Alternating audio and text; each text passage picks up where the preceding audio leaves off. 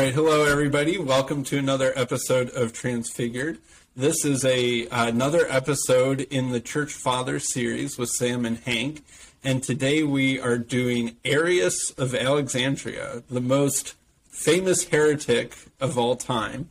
I'm sure that some of our previous episodes got us in a little bit of trouble, but I think that of all of the episodes so far, in many ways, this is probably one of the most important that we've done, and also probably has even more potential to get some of our loving fans slightly angry with us, depending on which direction we go. But, you know, I was thinking about this. I think I like our podcast because we are, I think, avoiding two extremes. One extreme is just sort of towing what you could say is the official party line or something like that, and giving kind of the most smoothed over and agreeable form of a telling of church history that helps support whichever denomination you want to be supporting.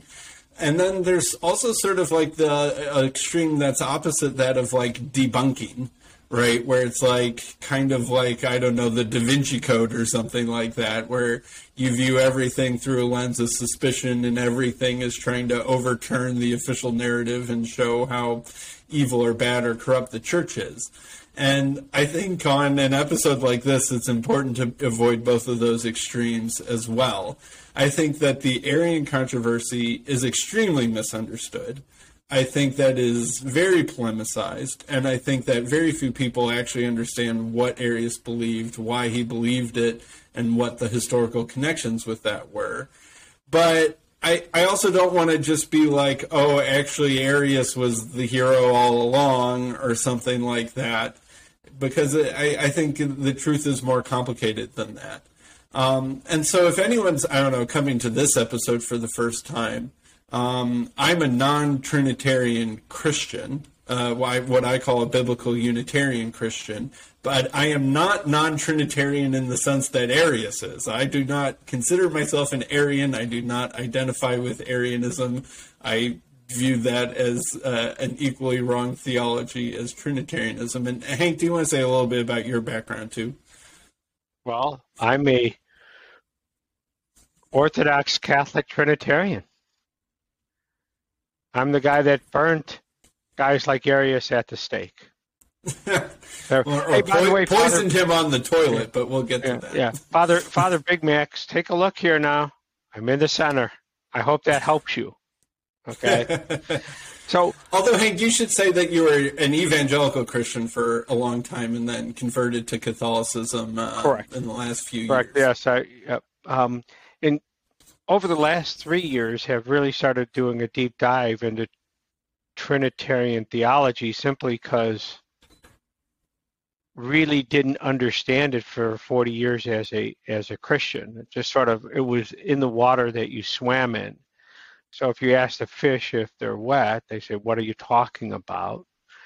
So this has been helpful to me, and I think that we need to have three categories possibly, and maybe more, but we have what I would call Orthodox Trinitarian theology, meaning then you have Arianism, which is completely different, is somewhat a lot different than biblical Unitarianism. And so the issue with Arius is there's not a lot of writing because Emperor Constantine basically said burn all his writings. Yeah. Okay.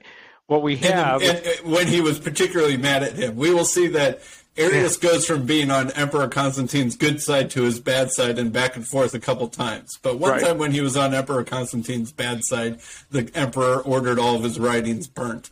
It's like a marriage. Yeah. It's like a marriage. Okay. Yeah. Good side, bad side. Okay. Am I sleeping on the couch? Oh, I'm not sleeping on the couch. So yeah. One of the other things we should discuss is that a lot of and we'll discuss Arius' life in a moment, most of the upheaval was in what we call North Africa, Libya, Egypt, what we call the Middle East, Turkey, Israel, Lebanon, Syria. Syria, yeah. Okay, so this is not the West, meaning Spain, Italy, France. They weren't really involved in it too much. Maybe a little of the Greeks were involved, but not really. It was really a North African, Middle Eastern, what we call disagreement, because that's where the intellectual center of Christianity was, whether it was whether it was in Alexandria or whether it was in Antioch. So Arius' life seems to have, he was born around 256 in modern day Libya. He died kind of near Benghazi, actually. If you were to look on a map, the closest city probably to where Arius was born is Benghazi. Don't tell Hillary Clinton. So, yeah, probably Hillary Clinton's least favorite theologian would be Arius then. I'm sorry. And then he died in Constantinople in 336. So, given where he died, he must have been in fairly good standing, because that's where the center of the empire was, and that's where we'll get to his death, because that is an important and interesting subject. But he also lived for a long time, right? Yeah. He was probably around 80-ish years old. We don't know exactly when he was born, but we do know exactly when he died. Right. So, I mean, for the first large chunk of his life, we know virtually nothing about him. So he was probably from Libya, almost certainly from Libya, born in the 250s. So that would have meant that in the 270s, the empire was in disarray, right? We've covered that in past episodes. There was what's called the crisis of the 3rd century, right? Famines, wars, emperors killing each other, just sort of general chaos in the empire. It was probably one of the weakest points of the Roman Empire. So Arius would have been in his 20s, kind of when that was happening. We know that it's certainly easy to infer that Arius had a very good education. His Greek is impeccable. He seems to have been very well connected to other various well-educated bishops in the empire. He was probably taught by a guy named Lucian of Antioch. Lucian of Antioch was a bishop of Antioch in the late 200s and was one of the most scholarly, well-educated, and biblically well-informed people alive at the time. So if that was his teacher, it would certainly explain why Arius had such a good education. And Arius also seems to have been very influenced, I would say, and by implication, very knowledgeable of Greek philosophy in his time too. So he probably had a very strong Christian education and a very strong philosophical, what you could say secular, I guess, education, even though secular isn't quite the right word. So somehow that happened. We don't know quite where or when or with whom, but that seems to be in the background of Arius's story. And then in the 290s AD, the Emperor Diocletian sort of is bringing this crisis of power and crisis of authority and chaos to an end, and is sort of pulling the empire back together again. And one of the ways that he tries to make Rome great again is to get rid of Christianity and really re-emphasize Rome returning to its religious roots and honoring the old pagan gods that had made Rome great. And that perhaps part of the reason why Rome was flailing is that there was a lapse in devotion to the Roman gods. And so this brings about the Diocletian persecution, which starts in 302. And it's considered to be the largest Christian persecution by the Roman Empire that there was in terms of sheer numbers and scale and intensity. Part of that is because Christianity has grown. Christianity might be around 10-ish% of the empire, maybe even more by then. So there are probably a few million Christians in the world, and at least a few 100,000, something like that, maybe 1 million, maybe more in the Roman Empire. So there's more Christians to persecute than there used to be, right? Back when Nero was doing a persecution, there was maybe a few thousand, maybe 10,000 Christians, right? Now there's like 1 million. So There is what's the largest and most intense persecution. And then Diocletian dies in 311. Diocletian had also instituted a new kind of form of government called the Tetrarchy, where there was an Augustus of the East and an Augustus of the West, and they each had a Caesar underneath them, right? Tetrarchy means rule of four, right? So there's two, Eastern boss, a Western boss, and then an Eastern subordinate and a Western subordinate. And one of those, I believe the Western subordinate was Constantine's father, Constantius, I think it was. I might be getting that wrong. But then when Constantine dies, there's this melee battle for who gets to be in charge. And Constantine the Great basically ends up winning this battle. And in 313 AD, Constantine issues the Edict of Milan, which brings an end to the Christian persecution. And it doesn't make Christianity the official religion or any of those sorts of things. It just makes Christianity tolerated and ends the Great Diocletian persecution. But also in 313 AD, in Alexandria, the bishop of Alexandria at that time, a guy named Achillas, dies. And then there is a election of who gets to be the new bishop of Alexandria in 313 AD.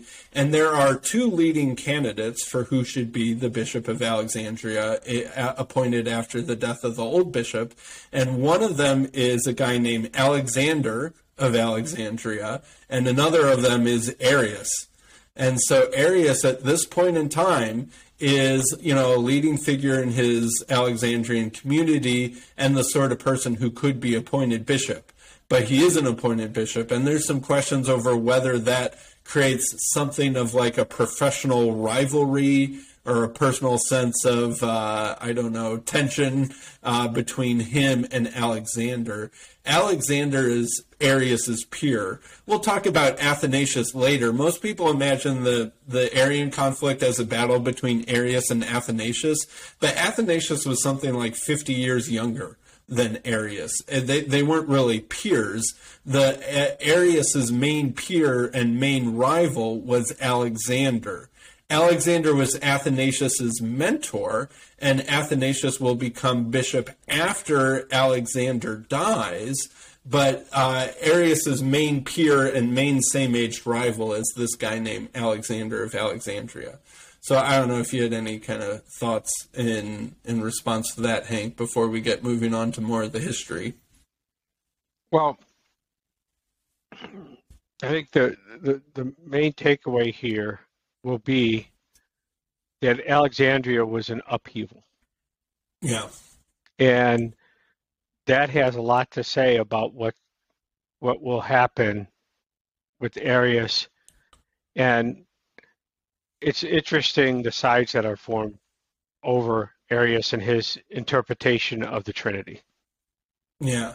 So a couple details about why Alexandria is a mess. So Alexandria is probably the second largest city in the empire at this time, after Rome. And actually, at this point in time, it might even be the largest because Rome is sort of in decline, right? The Diocletian sort of refocuses the energy and emphasis in the empire further east, because during the crisis, Rome was constantly being bothered by Persia, right? And there was also the Queen Zenobia affair that we talked about during the Paul of Samosata episode, right? So Rome's greatest threat is on its eastern flank.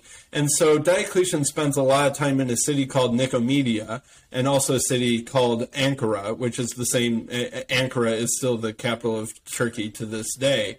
And so there's more attention of the emperors to spend more time in the east, because Rome is not really where the action is, and it's kind of geographically inconvenient when the emperors are needing to put so much emphasis on guarding their eastern flank. So Rome is actually sort of declining in importance at this point in time. And of course, Constantine will move the capital from Rome to Constantinople. and that will cause Rome's population to greatly decline. So at this point in time, Alexandria might be just about the biggest, most important city in the empire. It's either first or second. And it also almost certainly has the largest Christian population in the empire at this point in time. It had been an early source of Christianity, right? Even Jesus probably spent some time in Alexandria when Jesus's family flees to Egypt during Herod's reign of terror. It's almost certain, it's maybe not certain, it's highly likely that Jesus and his family lived in Alexandria because that's where there was a large Jewish population. So Alexandria has had a long connection with Christianity, and so it probably has the largest Christian population of maybe 100,000 or more people in the city might be Christian at this point in time. It's hard to know exactly. But so during the Diocletian persecution, the Bishop of Alexandria had gone in hiding in Persia, right, which was a relatively common thing for bishops to do during periods of an intense persecution, is to, get the heck out of Dodge because the bishops had a target on their head. But this causes a problem because then it's hard to govern your see from a distance. And so during that time, there were people who kind of acted unofficially as bishops and presbyters and clergy, and they might have ordained people and baptized people. And one of these people seems to have been named Meletius. And so there was this, when the persecution ends, this is a pattern that we've seen over and over again. There are the Christians who bravely endured persecution, and there are the Christians who maybe lapsed under persecution or fled under persecution.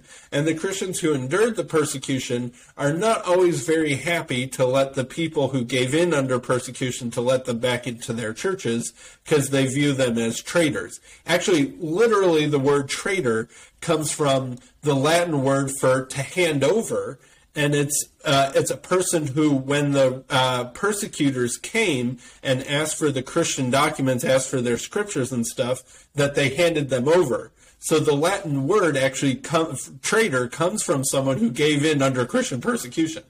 Right, and so there was kind of a small, maybe even a big schism in Alexandria at this time of the people who had stayed in Alexandria and bravely endured persecution, not wanting to let the other people in. Right, and we've seen other schisms like this in the past. Like the Novatian schism that we talked about a couple episodes ago was basically that same thing.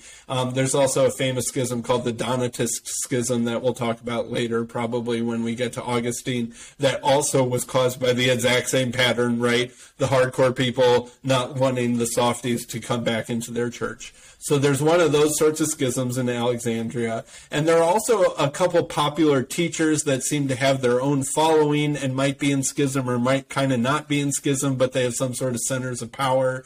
Let's see, there's some guy named, Hyracas,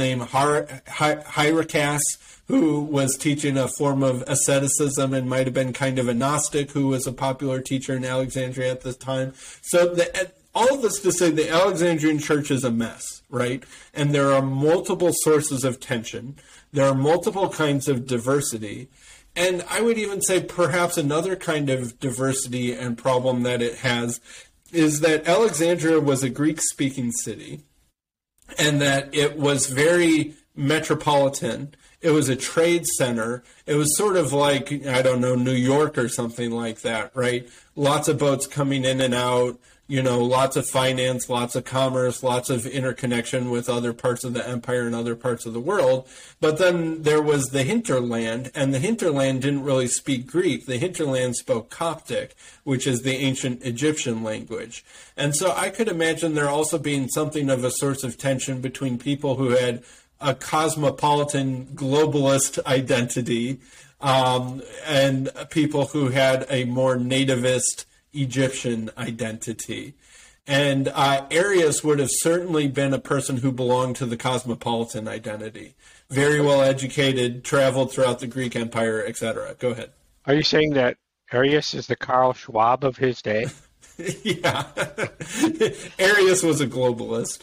But seriously, though, he was a highly educated Greek-speaking person and not in Egyptian by ethnicity. And some of the people who seem to have not liked him might have identified more with their Egyptian identity, right? We did a episode on Anthony of the Desert, right, who was the great Egyptian monastic, and Anthony of the Desert couldn't speak Greek. He could only speak Coptic, right? And he plays a minor role in the Arian controversy. Athanasius would often go and hide at his monastery when Athanasius was being persecuted. So it seems like Athanasius and maybe even also Alexander had a greater connection with the local Egyptian population, whereas Arius was more closely affiliated with sort of the urbanized, educated, Greek-speaking population. So there are all these sources of tension within the church. And you can imagine that this Bishop Alexander is trying to herd cats, right? He's trying to, now that the Edict of Milan has been issued, now that Christianity is entering a period of peace, he's trying to bring unity and order and submission to episcopal authority to the Alexandrian church, which, is a perfectly understandable thing to want to do. But in 318 AD, Alexander gives a series of sermons that sort of emphasize his theology on the Trinity, which emphasizes a strong equality and co-eternality between God the Father and the Son, or the Logos. And Arius is like, hey, wait a minute, that's not right. The Father and the Son are not co-eternal. They're not co-equal. We'll get into the full details of what we know about Arius' theology later. But Arius seems to have given a series of counter sermons. And I should also say that at this point in time, Arius is a presbyter, which is basically the equivalent of a priest nowadays. And he was the presbyter of a church in sort of the main central district of the city, the Bucolica district, and it was probably about the biggest and most important church in Alexandria, and it probably maybe had the relics of Mark, the author of the Gospel of Mark, and so it's like Arius is like in that church downtown, right? The church with the tallest steeple that has the most prestigious, well-educated, and probably most affluent congregation. Right, so he's the priest at the most important church, which doesn't make him in charge, right, because he's not the bishop, but you can certainly imagine that he's a person of great influence. And so there's now all of a sudden this tension between the Bishop Alexander and this priest Arius, who are disagreeing about the relationship of the Father to the Son, basically. And so this is sort of what I guess you could really call the beginning of the Arian controversy. Although it's not like there haven't been controversies or arguments between presbyters and bishops about theology in the past, and it's not entirely obvious at the beginning of this thing all of the historical ramifications and implications it will have later. But that's sort of the beginning of it. So we don't have a ton of documents from this period, but we do have a document from about 318 AD that's right at the beginning of this, and this is Alexander, the Bishop of Alexandria, writing to other clergy underneath his jurisdiction. So it starts, Alexander to his assembled and beloved brethren, the priests and deacons of Alexandria, and the Mariortis, greetings in the Lord. Indeed, you have already subscribed to the letter I addressed previously to Arius' supporters, in which I encouraged them to renounce his impiety and to submit themselves to the sound Catholic faith. You have shown your right commitment to and agreement with the doctrines of the Catholic Church. Yet since I have written also to our fellow ministers in every place concerning those supporting Arius, I decided that I needed to assemble you, the clergy of the city, and to send for you the clergy of the Mariortis. I assume that the Mariortis is some region kind of nearby to Alexandria that's underneath his control. I'll skip a little bit. Various people have joined themselves with the Arian faction and devoted themselves to undergo destruction with them. you need to learn what I'm now writing and to testify your agreement to it and to vote together for the deposition of those supporting Arius and Pistis. For it is desirable that you understand what I write and that each of you have a heartfelt adherence to it as though each had written it himself. Right? So there's this theological disagreement. There is a faction that's agreeing with Arius. Arius isn't by himself. He has a bunch of people who are agreeing with him in this fight. But Alexander also has a bunch of people who are agreeing with him, maybe even the larger part, hard to say. And that Alexander is wanting to gather the people to have some sort of synod or something like that to vote to condemn Arius. And that there's this sort of, I don't know, what you might call a theological purity test at work, where he's wanting all of the deacons and presbyters in his jurisdiction to sign, I don't know, kind of like a statement of faith, I guess you could call it, or a creed that's in condemnation of Arius. So this is sort of like setting the stage for all these things that are about to happen. So there is this gathering of a gathering of clergy underneath the See of Alexandria, and they condemn Arius. And what Arius does is Arius immediately contacts a bunch of his important friends in the empire. Among these are Eusebius of Caesarea, right, who we talked about last episode, who's a very important, well-connected, well-educated, scholarly bishop in what we would call modern-day Israel. He contacts Eusebius of Nicomedia, a different Eusebius. There are multiple Eusebiuses, and it's kind of confusing. Eusebius of Nicomedia, right? Nicomedia is the current capital while Constantinople is being built, right? Rome's no longer the capital, but Constantinople has to finish construction before it gets to be the capital. So Nicomedia is the temporary imperial residence. It's in Western Turkey. And a bunch of other people. And Arius is like, hey, do you guys see what this Alexander is saying? He's saying, that the Son and the Father are basically equal and co-eternal and all these things. And you and I know that this isn't the right thing. So Arius is reaching out to his allies. And it's interesting, how does he already have these allies, right? Is he well-traveled? How does he know these people well enough to reach out to them already? And one possible explanation is that these were all fellow students of Lucian of Antioch, so basically his schoolmates maybe, that had gone on to become important, churchmen in other parts of the empire. That could very well be the case, that he's reaching out to his old classmates who agree with him and that he can trust agrees with him.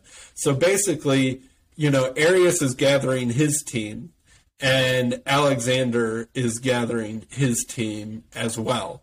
And it's sort of expanding beyond just Alexandria, right, in order to figure out who's going to win this theological battle. And so this has been a theological battle in the past, but it didn't get the kind of prominence it finally does today for probably a lot of reasons. One is your buddy Paulus Samosata, no one liked him. Okay. Well, he still has his supporters. Yeah, but not many.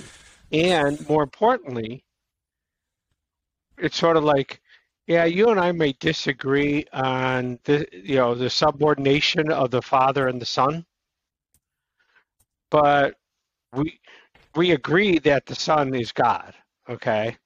So Paul goes, and all of a sudden now Constantine has the Roman peace going. Yeah. Except he doesn't have the peace he thought he was going to have, because he's now got quibbling theologians who have their elbows out playing pretty hardball politics. There was violence in Alexandria over this. Okay? Yeah. So what we have, I think, just to delineate, right? So in essence, maybe to simply state it, Orthodox Trinitarian theology believes that there's an equality between the Father, Son, and Holy Spirit. Simplistically. Right. Simplistically, and okay. That they're co-eternal. right? Correct. And that they all have the same kind of divinity. Yeah. Arius takes the Father and says he is preeminent, he's ineffable, he's God. And he begot the Son, who then became a God. Or, well, I think that I would say that Arius thinks that the Son is divine, but it's a different kind of divinity than God. So, right, like God the Father is, we'll go into this in more detail, but it is important enough to understand this part of the story. Right. That God is utterly unique, right, and has always existed as self-existent, unbegotten, unsourced, etc.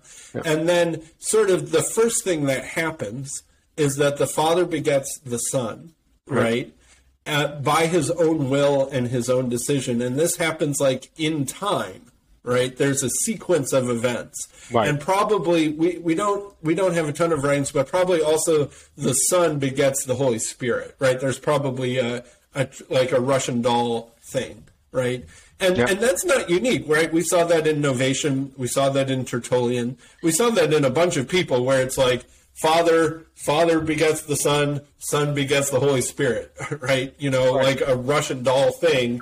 And that there's a clear hierarchy and a clear sequence and a clear differentiation in what kind of divinity they have. And I would argue that we need to stop here and be very clear that the world as it was constituted at that time was bathed in Platonism. Yeah. Okay. Especially Alexandria. Yeah, but I mean bathed in it. Because if we look at all the early church fathers, whether they liked Plato or not, they were influenced by Plato. Mm-hmm. Yeah. Okay. So we have to understand Plato's influence indirectly into theology. And so you struggle with the idea that God is ineffable. There's nothing, we can use Anselm's ontological argument. There's nothing higher than you can. And so now all of a sudden we have Jesus and the Holy Spirit. What do we make of that? Okay. Right. Is the Son ineffable in the same way the Father is? Or is only the Father the ineffable one? Right. Correct. And the problem by this time, the person who had the most influence on the reading of Scripture, Paul, has been way out of the project for 300 years.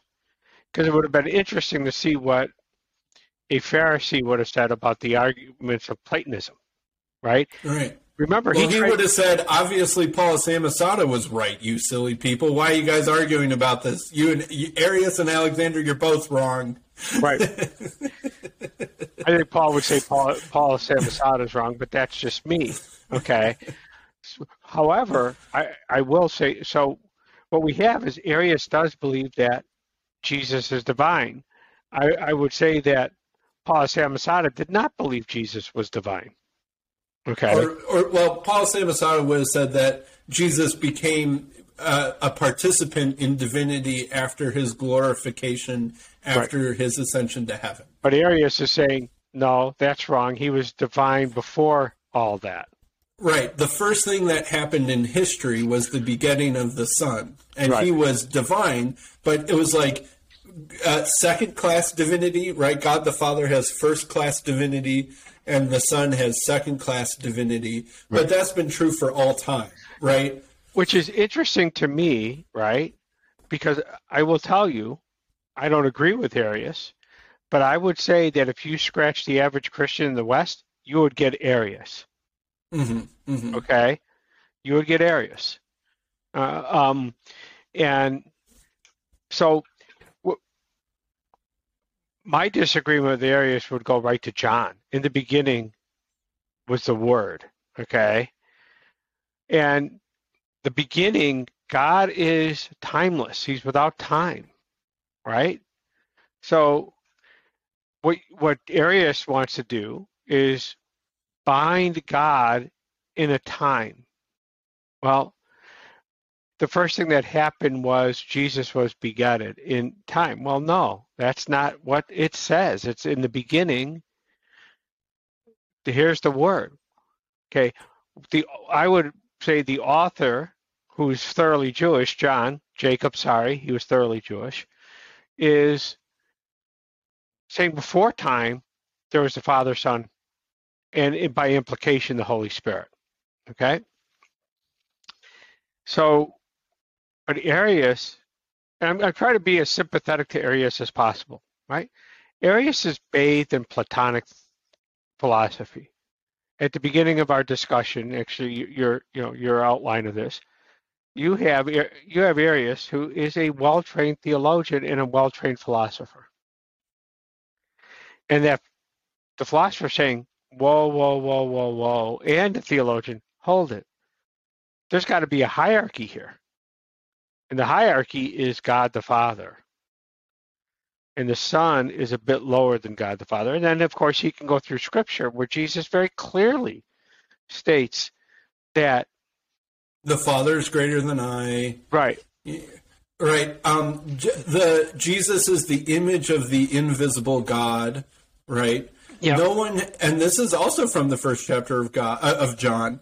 No one has seen God at any time. The only begotten God, who is in the bosom of the Father, he makes him known, right? So you have an invisible God who no one has seen, and you have a begotten God that is different from the invisible God, and the begotten God makes the invisible God known to us, right? That's Arianism. Right? Although I should say that's John 1:18, and there is a manuscript discrepancy. Some manuscripts say the only begotten Son who is in the bosom of the Father. I think that's actually the correct version of that verse, but Arius would have read the verse that said the only begotten God, but they're different manuscripts. Although it's notable that the manuscripts that say only begotten God are from Alexandria, and the manuscripts that say only begotten Son are from elsewhere.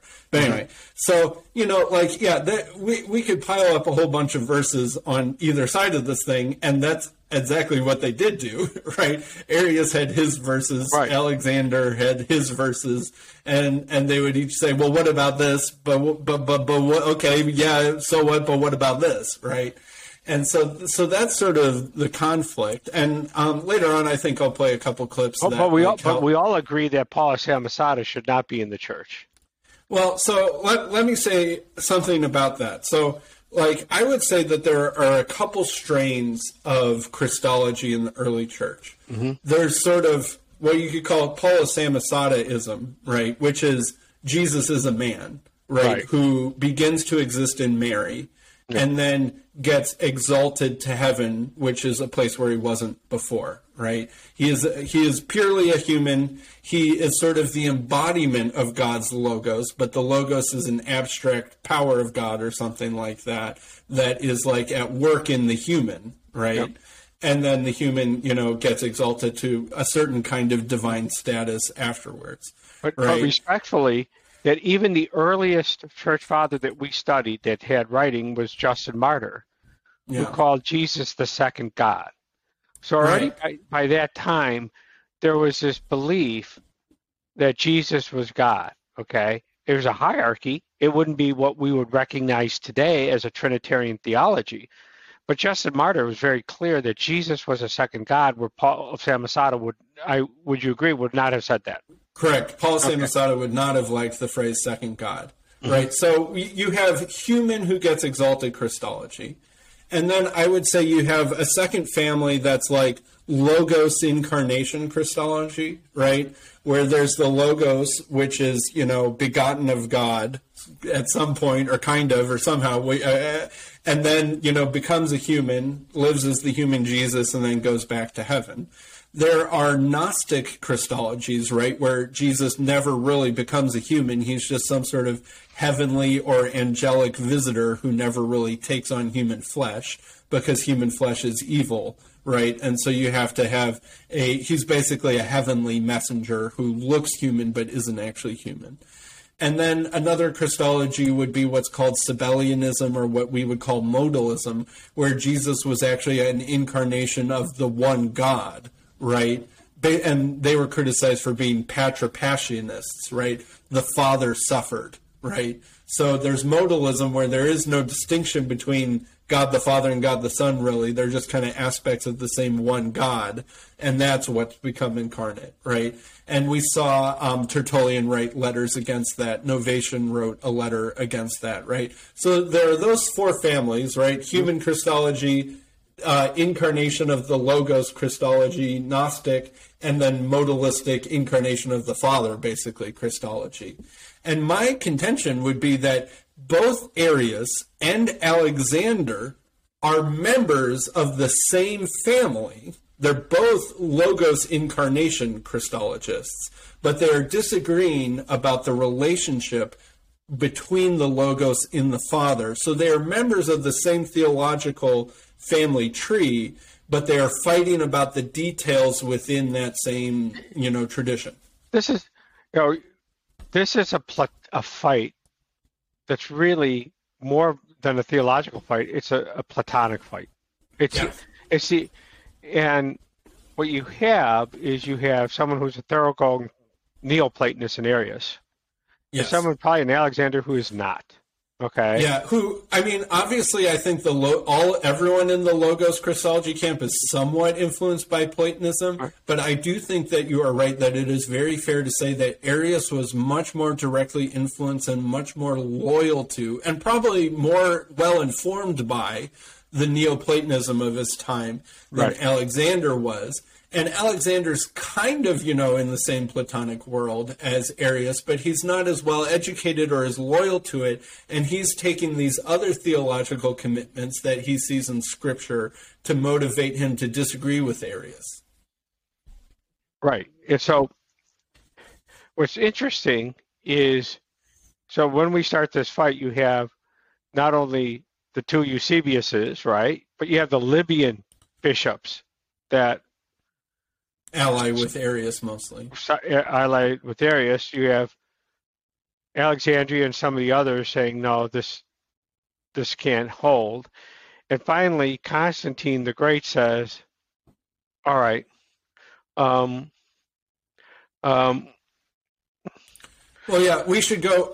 We covered some of this in our episode about Eusebius, but basically Arius gets excommunicated and banished from Alexandria, right? And so he's going on a support tour to try and find his friends and allies, right? And he gets a bunch of bishops, including very important ones, to write him a letter to his bishop in Alexandria saying, like, hey, Arius is actually okay. You need to let him back into communion. We've decided that his views are acceptable. And Bishop Alexander says, to heck with that. I don't agree with you.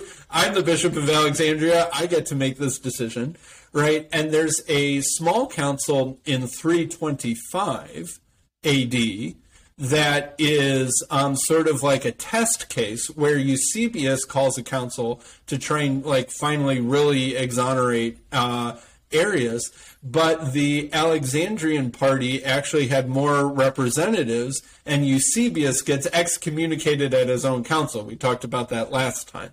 Right. And so this is the stage. So, I won't go into all the imperial history, but, Constantine issues the Edict of Milan in 313, but that's not the end of the fighting, right? There's some more fighting that happens after that. There's the Battle of the Milvian Bridge, right, which is very famous, where, Constantine has the vision of, in this sign, conquer in the cross, and we'll talk, when we go to Constantine, we'll talk about what exactly happened there.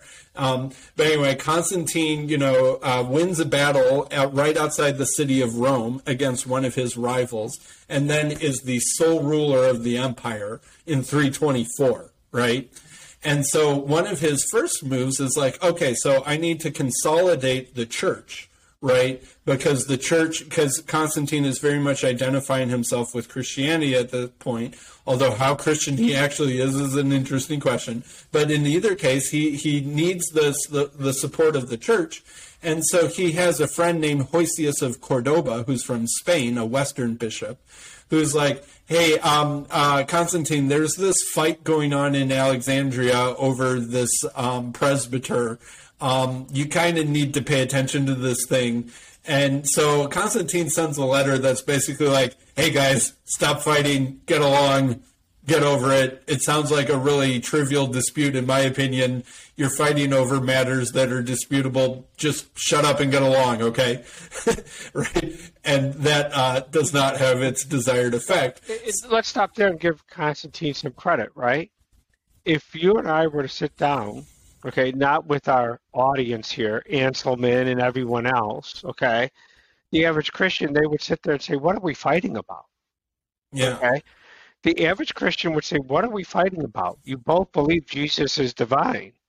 Okay. Right. You both believe he's the Logos who existed before creation, who became incarnate and saved us. So, like, whether he was eternal or whether he, was begotten of the Father at the first beginning of time, what's the difference? Yeah. Do you believe that you were saved by grace of Jesus' death on the cross? Yes. Okay. What? Again, I'm trying to steel man. Pretty easily, Constantine. Constantine isn't a dummy. He's a very smart man. Yes. He's looking at this and saying, we're having a fight over how many angels are on the head of a pin. Yeah. And I've got bigger fish to fry here. I have an empire to consolidate.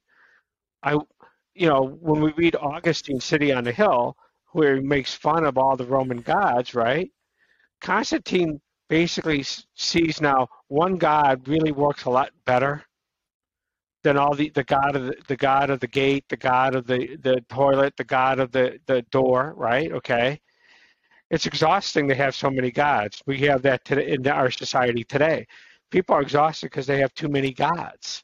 Yeah, well, you guys have a saint of the doorknob and a saint of the door hinge. But the saints are always, see, this is what happens when I'm dealing with a heretic. The saint always points us to Jesus, okay? Well, who does Jesus point you to? To the Father, okay? So what exactly is the relationship between the Father and the Son?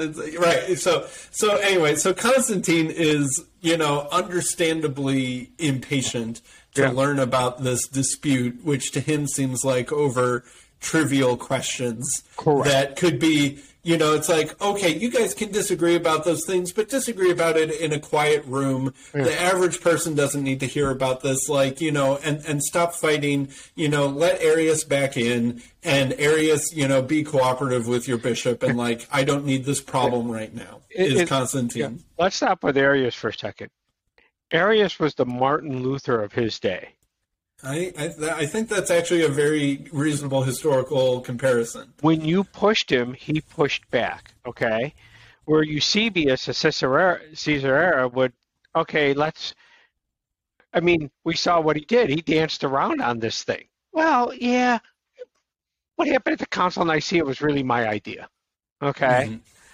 Sort of, he did what a good politician does. There's the bandwagon, I'm getting on it, and I'm leading it, okay, before it leaves without me. And so, but Arius is not like that. Arius is Martin Luther. It's like, no, here's my belief. I'm not going anywhere. I hate cameras. Okay, sorry about that. And I'm going to fight. Okay. And what happens? I'm gonna stand where I think the truth is. I don't care what my bishop tells me. I don't care what the emperor tells me. I am standing for what I believe the truth to be. Here I stand. I can do no other. Arius was very similar to Martin Luther in that stubborn, individualized commitment to what he thought was true. Right. Now, no matter how much pressure you put on him. I would argue that what happened, he has to understand very clearly that the bishop of his diocese, the see, has the ultimate authority of what's taught and not taught, especially back then when really the bishops were the power in the church. So, I think one of Arius's heroes is Origen of Alexandria. And another thing that we could say is that Arius's theology is really almost identical to Origen. I think there are a couple differences, but Origen was a popular teacher in Alexandria who was teaching some things that his bishop disagreed with, and his bishop made him leave. And so where did he go? He goes to Caesarea. Right. What does Arius do? Arius is a popular teacher in Alexandria who's probably more well-educated and more philosophically sophisticated than his bishop. Yeah. He's teaching things his bishop disagrees with. The bishop kicks him out. Where does he go? He goes to Caesarea. Right? It's the exact same pattern, and I bet that was even somewhat intentional. And that he's alluding to... Now we have a difference. Now we have a church that is not under... Persecution. Yeah. And now what's happening is the bishops have now say, hey, I don't have to worry about the Roman Empire on my left side. Right? Mm-hmm. Okay. So I'm taking, in essence, I think what the bishops of each city were saying. What happened? Bishop Alexander, whenever all the other bishops said, hey, let Arius back in, included Constantine, right? Hey, do you know who I am? I'm the bishop. Do you understand church governance? Mm-hmm. I'm the final authority here, okay? Now, he might have said that arrogantly, but I'm the final authority. And that's great. Now I think we could see what the Eastern Church did about guys like Alexander.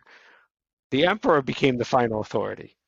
Right. So now we should go ahead. West, the Pope becomes the final authority, right? He brings kings to heel in the West. And I believe that the emperor in the East brings bishops to heel in the East. Well, yeah, and so the next couple years are about to establish that precedent.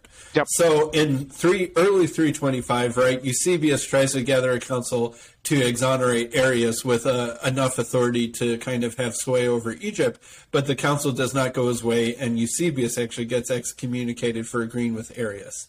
Right? Okay, but yeah, backfired. And that taught Eusebius a lesson. And so then, a couple months later, the Emperor Constantine gathers the Council of Nicaea, right? The first big ecumenical council. And it's at Constantine's own summer palace, basically, his lake house. And so one of the big topics, it's not the only topic, I think we might even have a full episode dedicated to the Council of Nicaea, although maybe we will have talked about it so many times we feel like we don't need to do that. But I think we need to go granular on Nicaea. It's a pretty big deal. All right, so then I won't cover it in too much detail now, but one of the main topics is the Arian controversy, right? And so a bunch of the bishops at the council are against Arius, but a bunch of people are for Arius.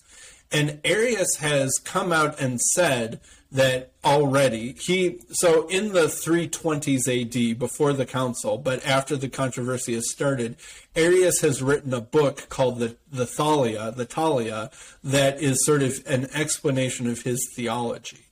And one of the things that he's very clear about in that book is that the Father and the Son are not of the same substance, right? And he's also very clear that the Son came into existence at a certain time. And he's also very clear that in a certain sense, that the Son is not true God, right? Only the Father is true God. So at this Council of Nicaea, the Arian party basically gets outmaneuvered by the anti-Arian party. And the anti-Arian party very quickly is able to assert its dominance over the language of the creed. Divine providence. We would call it divine providence. Well, okay. All right. So in the Nicene Creed, and it should also be noted that the Nicene Creed that people recite at church is actually from the Council of Constantinople in 381. So the language of the Creed in 325 from the Council of Nicaea is actually shorter and a little bit different. And so people don't actually recite the original Nicene Creed, even though it's very close. But in this creed from the Council of Nicaea, it says that the Son is begotten, not made, true God from true God, and consubstantial, that is homoousios, that is of the same essence as the Father.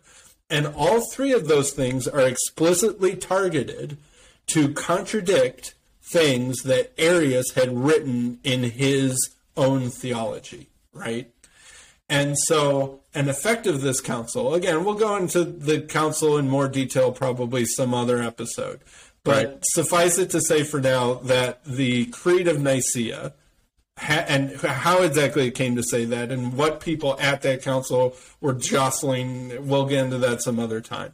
But the anti-Arian party kind of wins the day at Nicaea. But a large number of the Arian supporters actually sign on to this creed, including Eusebius of Caesarea himself. But Arius, because he's the sort of guy who sticks to his guns, although we'll actually get back to that later, but Arius sticks to his guns and won't recite the creed. So Arius and like 2 or 3 of his closest supporters get excommunicated by the Council of Nicaea and are sent into banishment, right? So it looks like a victory for the anti-Arian party, a victory for Alexander of Alexandria. So it should also be notable to say the Council of Nicaea only had 200 some bishops at it, right? And maybe some of their, entourage. It wasn't super huge, right? Maybe a few hundred people. But Arius himself was there, and Arius is not a bishop. Arius is probably one of the few presbyters who is there. And so Arius is having direct interaction with the emperor and having direct interaction with all these people, and he is not a bishop. But even though everyone knows that this council is in some sense about him, right? So it's unusual the status that Arius reaches, even though he's really just at the level of a priest. Mm-hmm. So that's an interesting thing. It should also be said that Athanasius was almost certainly not at the Council of Nicaea. Athanasius was a young guy. I think he was in his 20s at this point. He's probably back home in Alexandria taking care of Alexandria while the bishop is at the council. Alexander is the current bishop of Alexandria, and so he's there at the council. I should also say that there is no good historical evidence that Santa Claus slapped Arius at the Council of Nicaea. That is a much later myth. No one appears to have slapped anyone at this council. So the idea that St. Nicholas, Bishop Nicholas, slaps Arius and then condemns him for his heresy, much later myth. Not true. Anyway, just needed to throw that out there. That's a popular myth that Santa Claus, basically, St. Nicholas, slapped Arius at the Council of Nicaea. I think you've popped Luke's bubble, but that's okay. All right, I popped a bunch of people's bubbles with that one. So anyway, Arius is condemned. Arius refuses to go along with the Creed of Nicaea because it is in multiple places specifically targeted to condemn the very same language that he had already professed to believe. Right? And so he goes into exile for a while. But in 327 A.D., there is Constantine's sister, Constantia, who had probably been taught by Eusebius and Nicomedia, and her husband is healed from some sort of illness, and she attributes that to Eusebius and Nicomedia's intercession. And so she goes to Constantine and be like, hey, and Constantine's her brother. Hey, my husband was healed by this Eusebius and Nicomedia person. He's in exile right now with Arius. I think you need to let him back in. And so Arius is permitted to come back, and he has an audience with Constantine himself in Nicomedia, right, which I said is the temporary imperial capital while Constantinople is being built. And Arius recites a creed, not the Nicene Creed, but he recites a creed to Constantine, and Constantine declares him Orthodox and that he should be readmitted to communion. So 2 years after the Council of Nicaea, the Emperor Constantine is like, okay, good, Arius is all fine now. Because remember, Constantine's main goal is to heal divisions, right? Right. So if Arius is repentant and has his tail between his legs, and is willing to go along to get along, Constantine's like, okay, great, we can bring this controversy, his goal is to bring this to an end and have everyone be at peace and unity. And so if Arius is willing to do that, Constantine's like, great, but Constantine is ordering this. And Constantine is not a church official of any kind. He's the emperor. Right. All right. And this is starting to establish the precedent where the emperor has some kind of ecclesial authority. Which, by the way, in the West, is to most Christians, it's completely shocking that the emperor would have ecclesial authority. Okay. Yeah. Now, my argument would be that somebody has to have authority, right? Okay.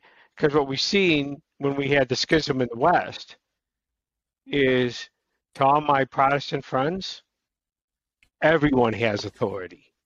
Okay. Everyone. And how's that been working out for you right now? Not too well. Okay. So I don't know. A couple million people in Brazil converted to Pentecostalism from Catholicism in the past year. Yeah, I know. But Shia LaBeouf has now become a radical Catholic. So there you go. That one Shia LaBeouf. All the better. I'm very happy for Shia LaBeouf that he has converted to Catholicism. I consider that a win. Yes. So that's a huge win. Anyways, to continue, okay. I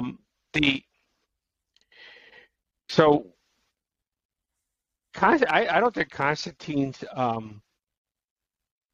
is doing anything out of a nefarious intent at all. No, he wants the church to be healed. He wants the church to be at one. All right, so in 327, Constantine orders the Bishop Alexander, orders him to readmit Arius to communion. And how do you think that goes, right? Alexander says, not doing it. Right. So in 328, Eusebius of Nicomedia is reinstated as Bishop of Nicomedia, right, yeah, which is the imperial residence at the time, because of the intervention of Constantine's sister, who had reported a miracle, had attributed a miracle to his intercession, right? Okay, so Eusebius, now back in his power, and this is not Eusebius of Caesarea, Eusebius of Nicomedia, who's an even stronger ally of Arius, gathers a council in Nicomedia, and they officially reinstate Arius. They declare Arius orthodox, and they condemn Bishop Alexander for being insubordinate to the emperor and issue a deposition of Bishop Alexander, where he is supposed to be deposed from his bishopric for refusing to go along with the orders of Constantine. Before this letter can get from Nicomedia to Alexandria, Bishop Alexander dies of natural causes. He's pretty old, right? He's like 70 or something at this time. So he dies. So very, very hastily, because people know what's about to happen, Athanasius gathers his quorum and gets himself voted almost like that same day as the new bishop of Alexandria. Athanasius, as we will get to, is a very feisty, very, shrewd. I'll go with shrewd for now, fellow. By the way, Sam, you're frozen. I'm frozen? Yep. Can you see me now? I can see you. Fine. You're frozen. Huh. That's weird. I see myself just fine. Yeah. Wait until you can hear me? Oh, I can hear you just fine, but wait until we put this online. We've got you with your mouth wide open, your eyes bugged out. That's okay.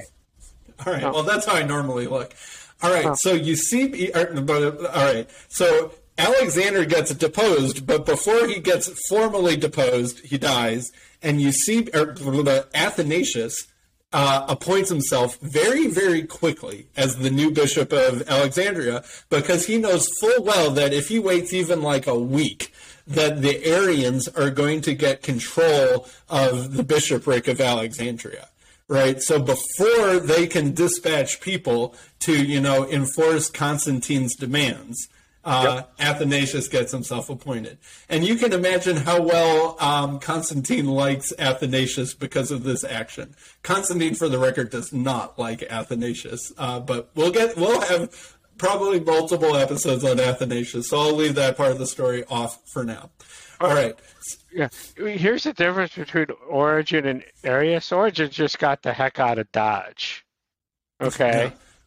Yeah. And basically went to another diocese and said, I'll stay here permanently. Okay. Yeah. He and Bishop Demetrius didn't get along too well. All right, fine. If this guy's going to give me a headache, I'll just stay here and do my work here. And yeah, Demetrius can complain all he wants, but the bishop in Caesar Era is basically going to say, yeah, well, you got nothing to do with what I want. Okay? If we wanted to be nice to Arius, I would say that I think one of his clear and strong desires is to return to Alexandria and go back to his job.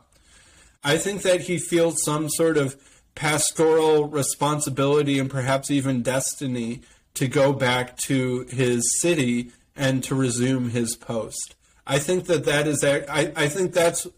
I don't know how to make sense of his actions otherwise. I would contend. Counter argument is that he had to know that him going back was going to create division and problems. Yeah. Well, all right. So division and problems are on their way.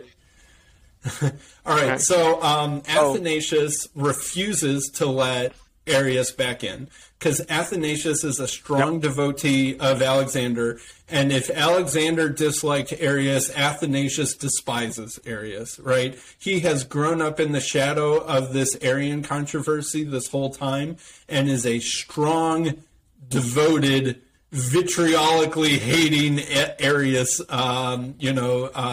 bishop. All right, so for a couple years, Arius probably is living in Libya because he's been officially reinstated, but Athanasius is refusing to go along. And I think Constantine's attention turns elsewhere, right? I think Constantine gets distracted and sort of forgets about this issue for a while. So from about 328 to 332, Athanasius is officially supposed to be letting Arius back into communion, but is refusing, and Arius is hanging out in Libya, his hometown, right? Kind of waiting for something to happen, right? Those couple years are a little bit quiet. All right. In 332, Arius writes a letter to Constantine asking for clarity on the status of his readmission, basically being like, Hey, Constantine, I've been kind of waiting 4 years. Athanasius isn't listening to what you last said to him. Could you do something about it? And this is not the sort of thing that Constantine appreciates. Constantine does not like being told what to do or does not like people grabbing his attention when his attention is on something else. And he writes a scathing letter back to Arius that is basically saying that, how dare you, bring this up to me, don't you know that all the problems that you've caused me, and he even quotes the Sibylline Oracles, which is a pagan body of prophecy, saying the Sibylline Oracles had prophesied that great calamity would befall Libya. And I think that they might be talking about you. And if you get me more angry, what those Sibylline oracles predicted would happen to Libya, I will make happen to you and all the people that you love. So don't you dare write to me again, you insolent, SOB, basically. So that doesn't work well for Arius, and so he gets excommunicated again, and that is when Constantine orders his works to be burnt, right? In response to Arius asking for clarification on the situation in 332. All right. Okay, so Arius gets banished again and is excommunicated again and is out of favor with the emperor, and Athanasius is probably breathing a sigh of relief now that Arius did something so stupid and that it went so badly for him. All right, okay, fast forward a couple more years. All right, in 335, there is a council in Jerusalem for the dedication of a new church, and Constantine is there. And Arius is at that council and presents a creed to Constantine. And Constantine once again accepts Arius as orthodox and commands that he be readmitted. Constantine personally writes to Athanasius telling him that Constantine is very glad to have received Arius's new confession of faith. And I'm sure that you, Athanasius, will be very glad to hear that Arius is now to be readmitted to communion and that this whole dispute can finally come to an end. Oh, Athanasius, surely you won't disagree with me, Constantine, ordering this about. And so Athanasius immediately sails to Constantinople to plead his case before the emperor, to say, no, you can't do this. You can't make me readmit Arius. And how well does Constantine respond to unsolicited visits? Not very well. So Constantine goes ballistic at Athanasius and orders Athanasius into exile. We'll cover Athanasius' life in more detail. He gets exiled like 4 times or something like that. This is the first of his many exiles and excommunications. So Constantine excommunicates Athanasius, orders him shipped off to, I think, Germany. I think he goes to Trier, Germany or something like that. And then they put an Arian... There's nothing worse than being sent to Germany. Nothing. Which is the frontier at this point in time. All right. So then they put like you know what? 2,000 years later, it's still pretty bad, especially right now, since they're not going to have any heat this winter. Heat or food? Which one do you want? Yeah, well, they had even less natural gas back in 336 AD. All right. So they put in a puppet bishop. Right, so Athanasius is exiled. They put in a puppet bishop in Alexandria. And Arius makes a triumphal return to Alexandria, a city that he might not have been to in over a decade, right, because of all of this stuff. And there are violent riots between the supporters of Athanasius and the supporters of Arius. I don't know how many people died, but it could be hundreds or even thousands, right? Like violent street battles between people that are happy to have Arius back and people that are the opposite, right? And it is, yep. I mean, it's ugly, right? I don't know how else to describe this. This is not Christianity at its best, right? But you can at least understand where these tempers are coming from. All right, so there are these violent street battles, and Constantine calls Arius back to Constantinople, right? Mainly to just try and cool down the situation. Not because he's mad at Arius or not because Arius is being insubordinate or something, but just being like, okay, wait a minute. All right, maybe this is a bad idea. Maybe let's just cool the temperature of this situation. Hey, Arius, come back to Constantinople. Constantinople is finished enough for it to be the imperial capital by this point in time. All right, so Arius is in Constantinople with Constantine, and he apparently goes to Constantine and recites the Nicene Creed, word for word. There are disputes about whether he did this in good faith or not. Athanasius agrees that he recited the Nicene Creed, but he thinks that he had his real creed in his back pocket or something and was sort of like, wink, wink, nudge, nudging, or had his fingers crossed or something like that while he was reciting the Nicene Creed. But other people are like, no, he actually did just recite the Nicene Creed. So what's going on? Did Arius have a change of heart? I honestly think that Arius is sick of this whole shenanigans and is willing to try and make peace, right? I think that Arius probably was traumatized to some degree to see the violence in Alexandria at his sake. I don't think Arius wanted that to happen, right? I think Arius, is sick of all of this craziness at this point in time. He's also about 80 years old, right? And so in Constantinople, to Constantine, Arius recites the Nicene Creed. Okay, so Constantine orders that the next Sunday, this confession of the Nicene Creed happens on Saturday. Constantine tells the Bishop of Constantinople, who is an anti-Arian, who is an ally of Athanasius, tomorrow Arius is going to church and you are going to give him communion, right? And so that night, on the toilet, Athanasius, or not Athanasius, excuse me, Arius dies from some sort of excessive diarrhea or something very unpleasant like that. And his enemies say, there you go, judgment of God. You tried to force Arius back into communion. God prevented it from happening.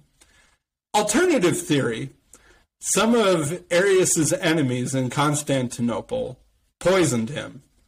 And to prevent the sacrilege, I guess you could say, of Arius being readmitted to communion. And his symptoms are certainly similar to what happens to someone who's poisoned.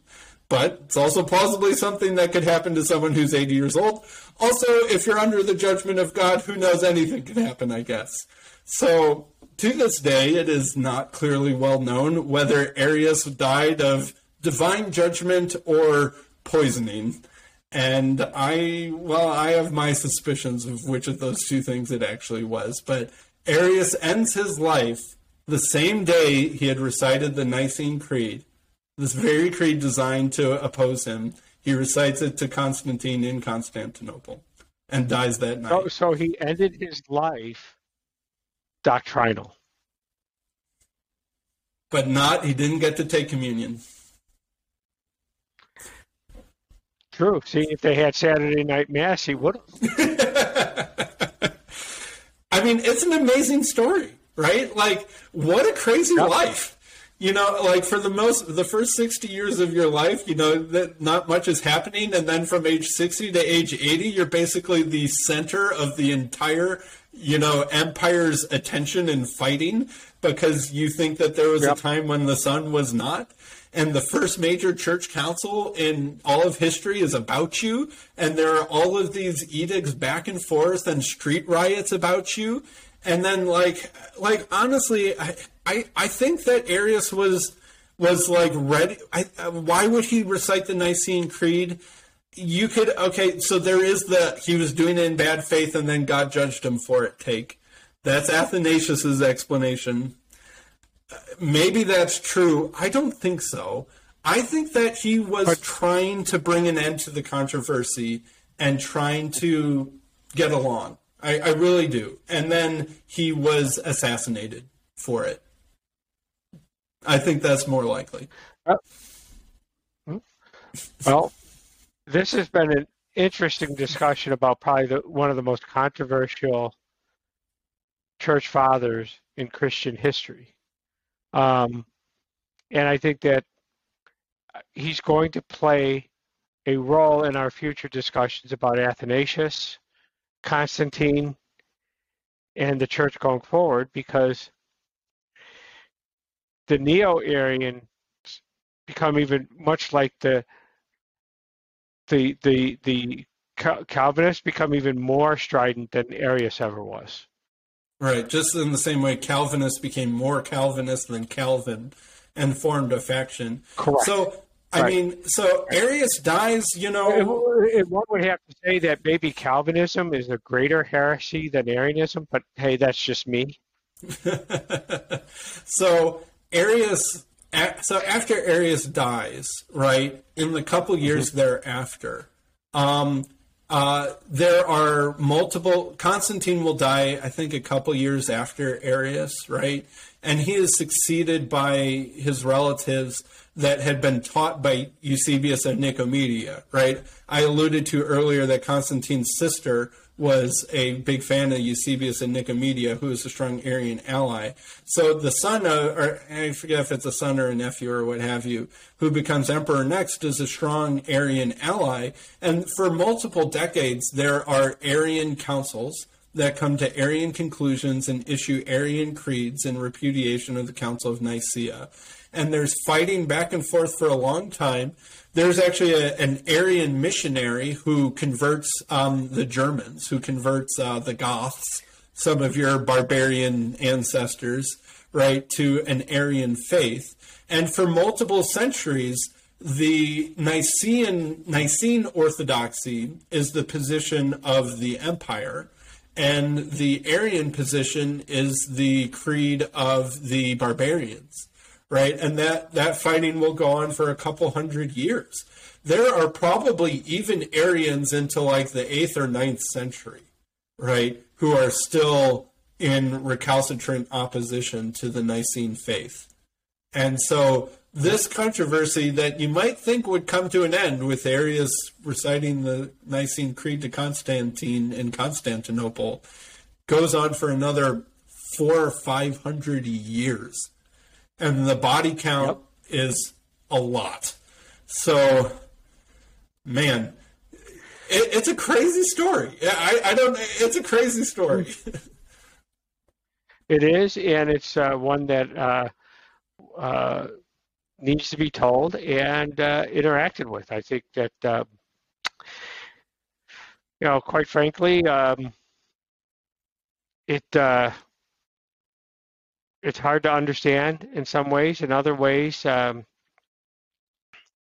it's I think that, in my estimation, Alexander was ultimately right. And not just because he won, but because ultimately you can't, once you say that you have a straight God here and a God here, we're going right into pantheism, baby. And that's where Arius leads you. It leads you to pantheism, even if that's what they don't mean to do that. Mm-hmm. And I'll actually argue we should go, but I actually think that kind of what ends up happening is that the final version of the faith is basically a compromise between Arius and Alexander. And it's not actually that Athanasius and Alexander win, because Arius had too many people that agreed with him. I think that really the final thing is that they get rid of the extremists on both sides and try and compromise in the middle. But how can you compromise between two mutually exclusive positions? Well, it's a mystery. Yep. And I think that is basically the doctrine of the Trinity is a compromise between Arius and Alexander. Well, we will. That doesn't make any sense for the record, but we'll talk about. I think we need to talk about that with Athanasius, because that we could get a lot. We're at the end, but you just brought something up that needs to be fully discussed in another time. Yeah. All right. Well, we should bring this one to a halt, but I hope that we did the truth some favor today, and that I hope that we clarified what's a very misunderstood period of history. All right. Sam, as usual, it was a great conversation. I really appreciate it. And I look forward to the comments and all my my detractors telling me I'm wrong again about something.